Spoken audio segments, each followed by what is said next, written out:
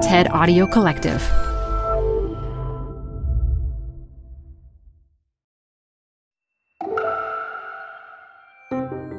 You're listening to TED Health. I'm Elise Hu. What accounts for the differences in how men and women age? As neuroscientist Lisa Mosconi explained at TED Women 2019, a lot of the answer is in our hormones. Her discovery could be a key to better understanding and preventing diseases that come with old age, like Alzheimer's. This show is brought to you by Schwab. With Schwab investing themes, it's easy to invest in ideas you believe in, like active lifestyle, healthy eating, wearable tech, and more. Choose from over 40 themes. Buy as is or customize the stocks in a theme to fit your goals. Learn more at schwab.com/thematic investing. Canva presents Unexplained Appearances. It was an ordinary workday until... That presentation appeared out of thin air. Also, it's eerily on brand. Wait, did that agenda just write itself? Words appear, making this unexplainable case... Unexplainable? It's Canva's AI tools. I can generate slides and words in seconds. Really? The real mystery is why I'm only learning this now. Canva.com, designed for work. Support for this podcast comes from The Wonderful Company. If that name doesn't sound familiar to you, you probably know the pistachios that come from this company. Wonderful Pistachios is one of the highest protein nuts. Get snackin' and get crackin' with a snack that packs a protein punch. I love the various wonderful pistachio flavors. So in addition to the original flavor, I'm particularly fond of the salt and vinegar, and I keep little packets of them in my car so that I can eat and get some protein on the run. Visit wonderfulpistachios.com to learn more. Add a little curiosity into your routine with TED Talks Daily, the podcast that brings you a new TED Talk every weekday. In less than 15 minutes a day, you'll go beyond the headlines and learn about the big ideas shaping your future. Coming up, how AI will change the way we communicate, how to be a better leader, and more. Listen to TED Talks Daily wherever you get your podcasts. Women are works of art, on the outside as on the inside. I am a neuroscientist, and I focus on the inside, especially on women's brains. There are many theories on how women's brains differ from men's brains, and I've been looking at brains for 20 years and can guarantee that there is no such thing as a gendered brain. Pink and blue, Barbie and Lego, those are all inventions that have nothing to do with the way our brains are built. That said, women's brains differ from men's brains in some respects, and I'm here to talk about these differences because they actually matter for our health. For example, women are more likely than men to be diagnosed with an anxiety disorder or depression, not to mention headaches and migraines. But also, at the core of my research, women are more likely than men to have Alzheimer's disease. Alzheimer's disease is the most common cause of dementia on the planet, affecting close to 6 million people in the United States alone. But almost 2/3 of all those people are actually women. So for every man suffering from Alzheimer's, there are 2 women. So why is that overall? Is it age? Is it lifespan? What else could it be? A few years ago, I launched the Women's Brain Initiative at Wild Connect Medicine in New York City exactly to answer those questions. And tonight, I'm here with some answers. So, it turns out our brains age differently, and menopause plays a key role here for women. Now, most people think of the brain as some kind of black box isolated from the rest of the body. But in reality, our brains are in constant interaction with the rest of us. And perhaps surprisingly, the interactions with the reproductive system are crucial for brain aging in women. These interactions are mediated by our hormones, and we know that hormones differ between the genders.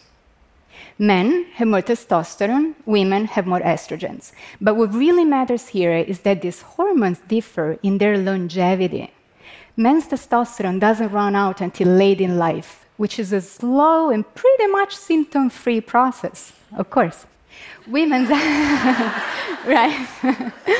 Women's estrogens, on the other hand, start fading in midlife during menopause, which is anything but symptom-free. We associate menopause with the ovaries, but when women say that they're having hot flashes, night sweats, insomnia, memory lapses, depression, anxiety, those symptoms don't start in the ovaries. They start in the brain. Those are neurological symptoms. We're just not used to thinking about them as such. So why is that? Why are our brains impacted by menopause? Well, first of all, our brains and ovaries are part of the neuroendocrine system. As part of the system, the brain talks to the ovaries, and the ovaries talk back to the brain every day of our lives as women. So the health of the ovaries is linked to the health of the brain, and the other way around. At the same time, hormones like estrogen are not only involved in reproduction, but also in brain function.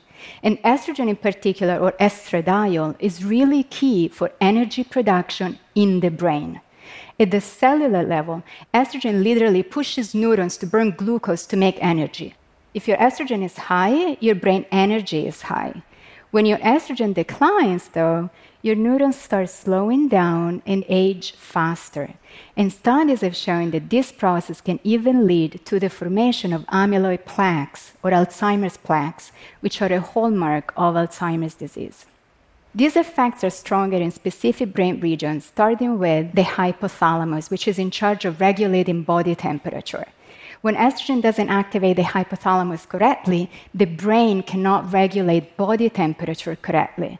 So those hot flashes that women get, that's the hypothalamus. Then there's the brainstem, in charge of sleep and wake. When estrogen doesn't activate the brainstem correctly, we have trouble sleeping. Or it's the amygdala, the emotional center of the brain, close to the hippocampus, the memory center of the brain.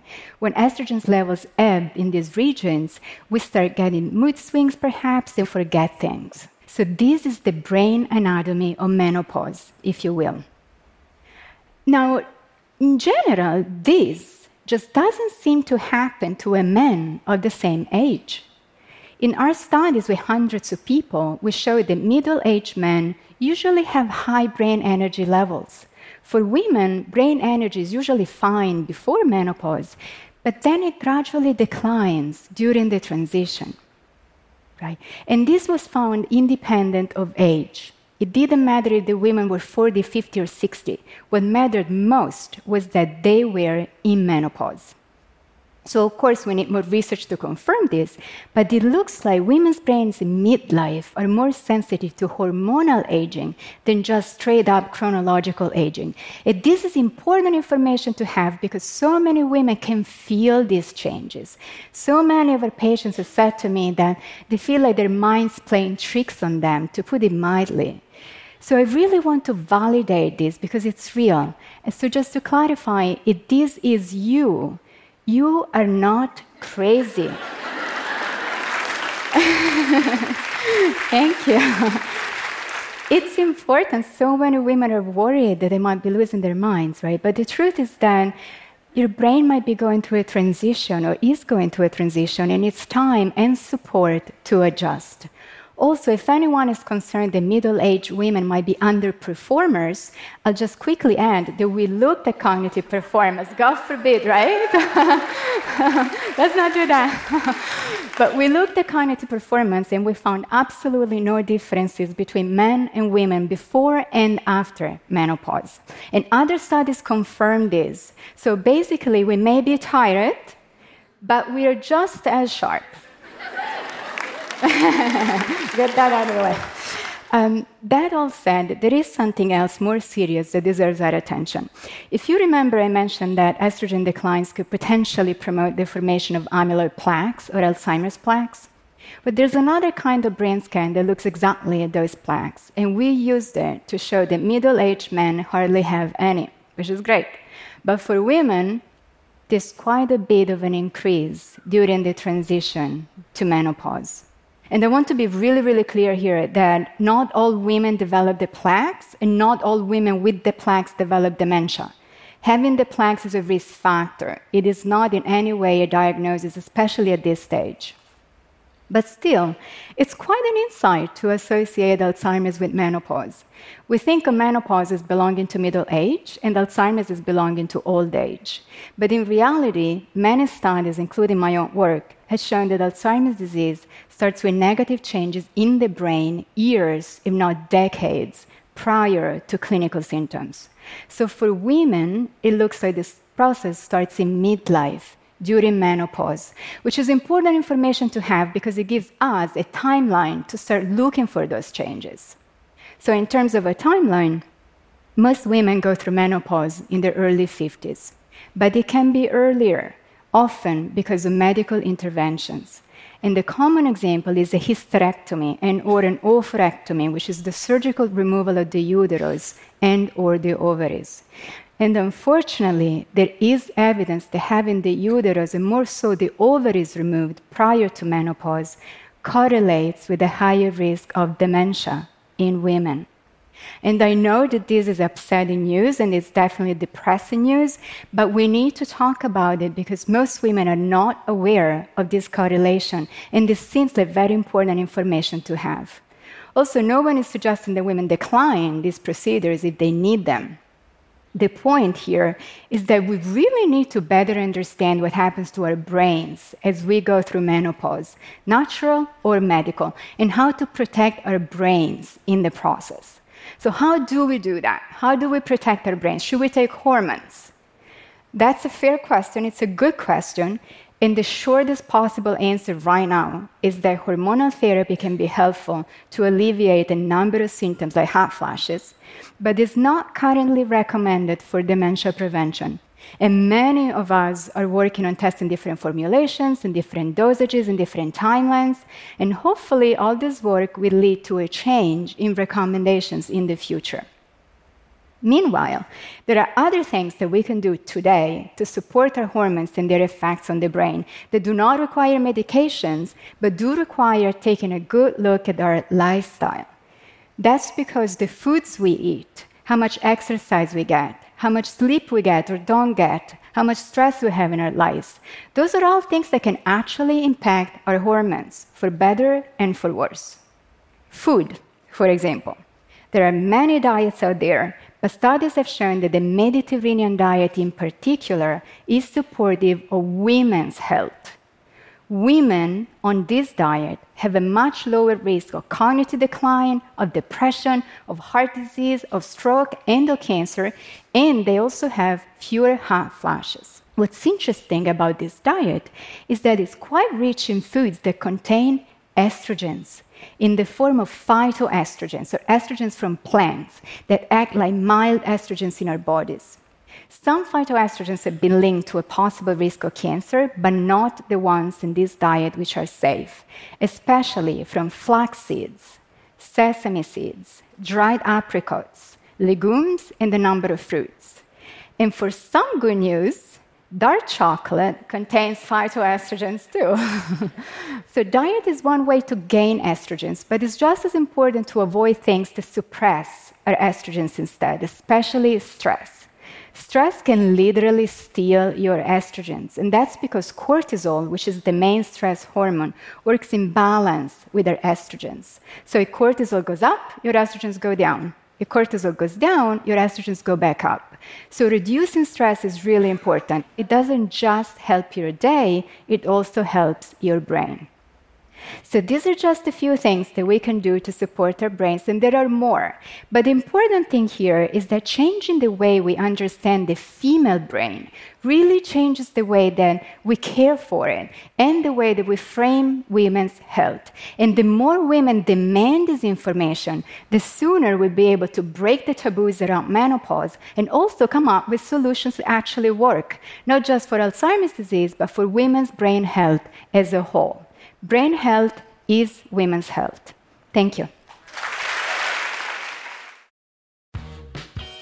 You're growing a business, and you can't afford to slow down. If anything, you could probably use a few more hours in the day. That's why the most successful growing businesses are working together in Slack. Slack is where work happens, with all your people, data, and information in one AI-powered place. Start a call instantly in huddles and ditch cumbersome calendar invites.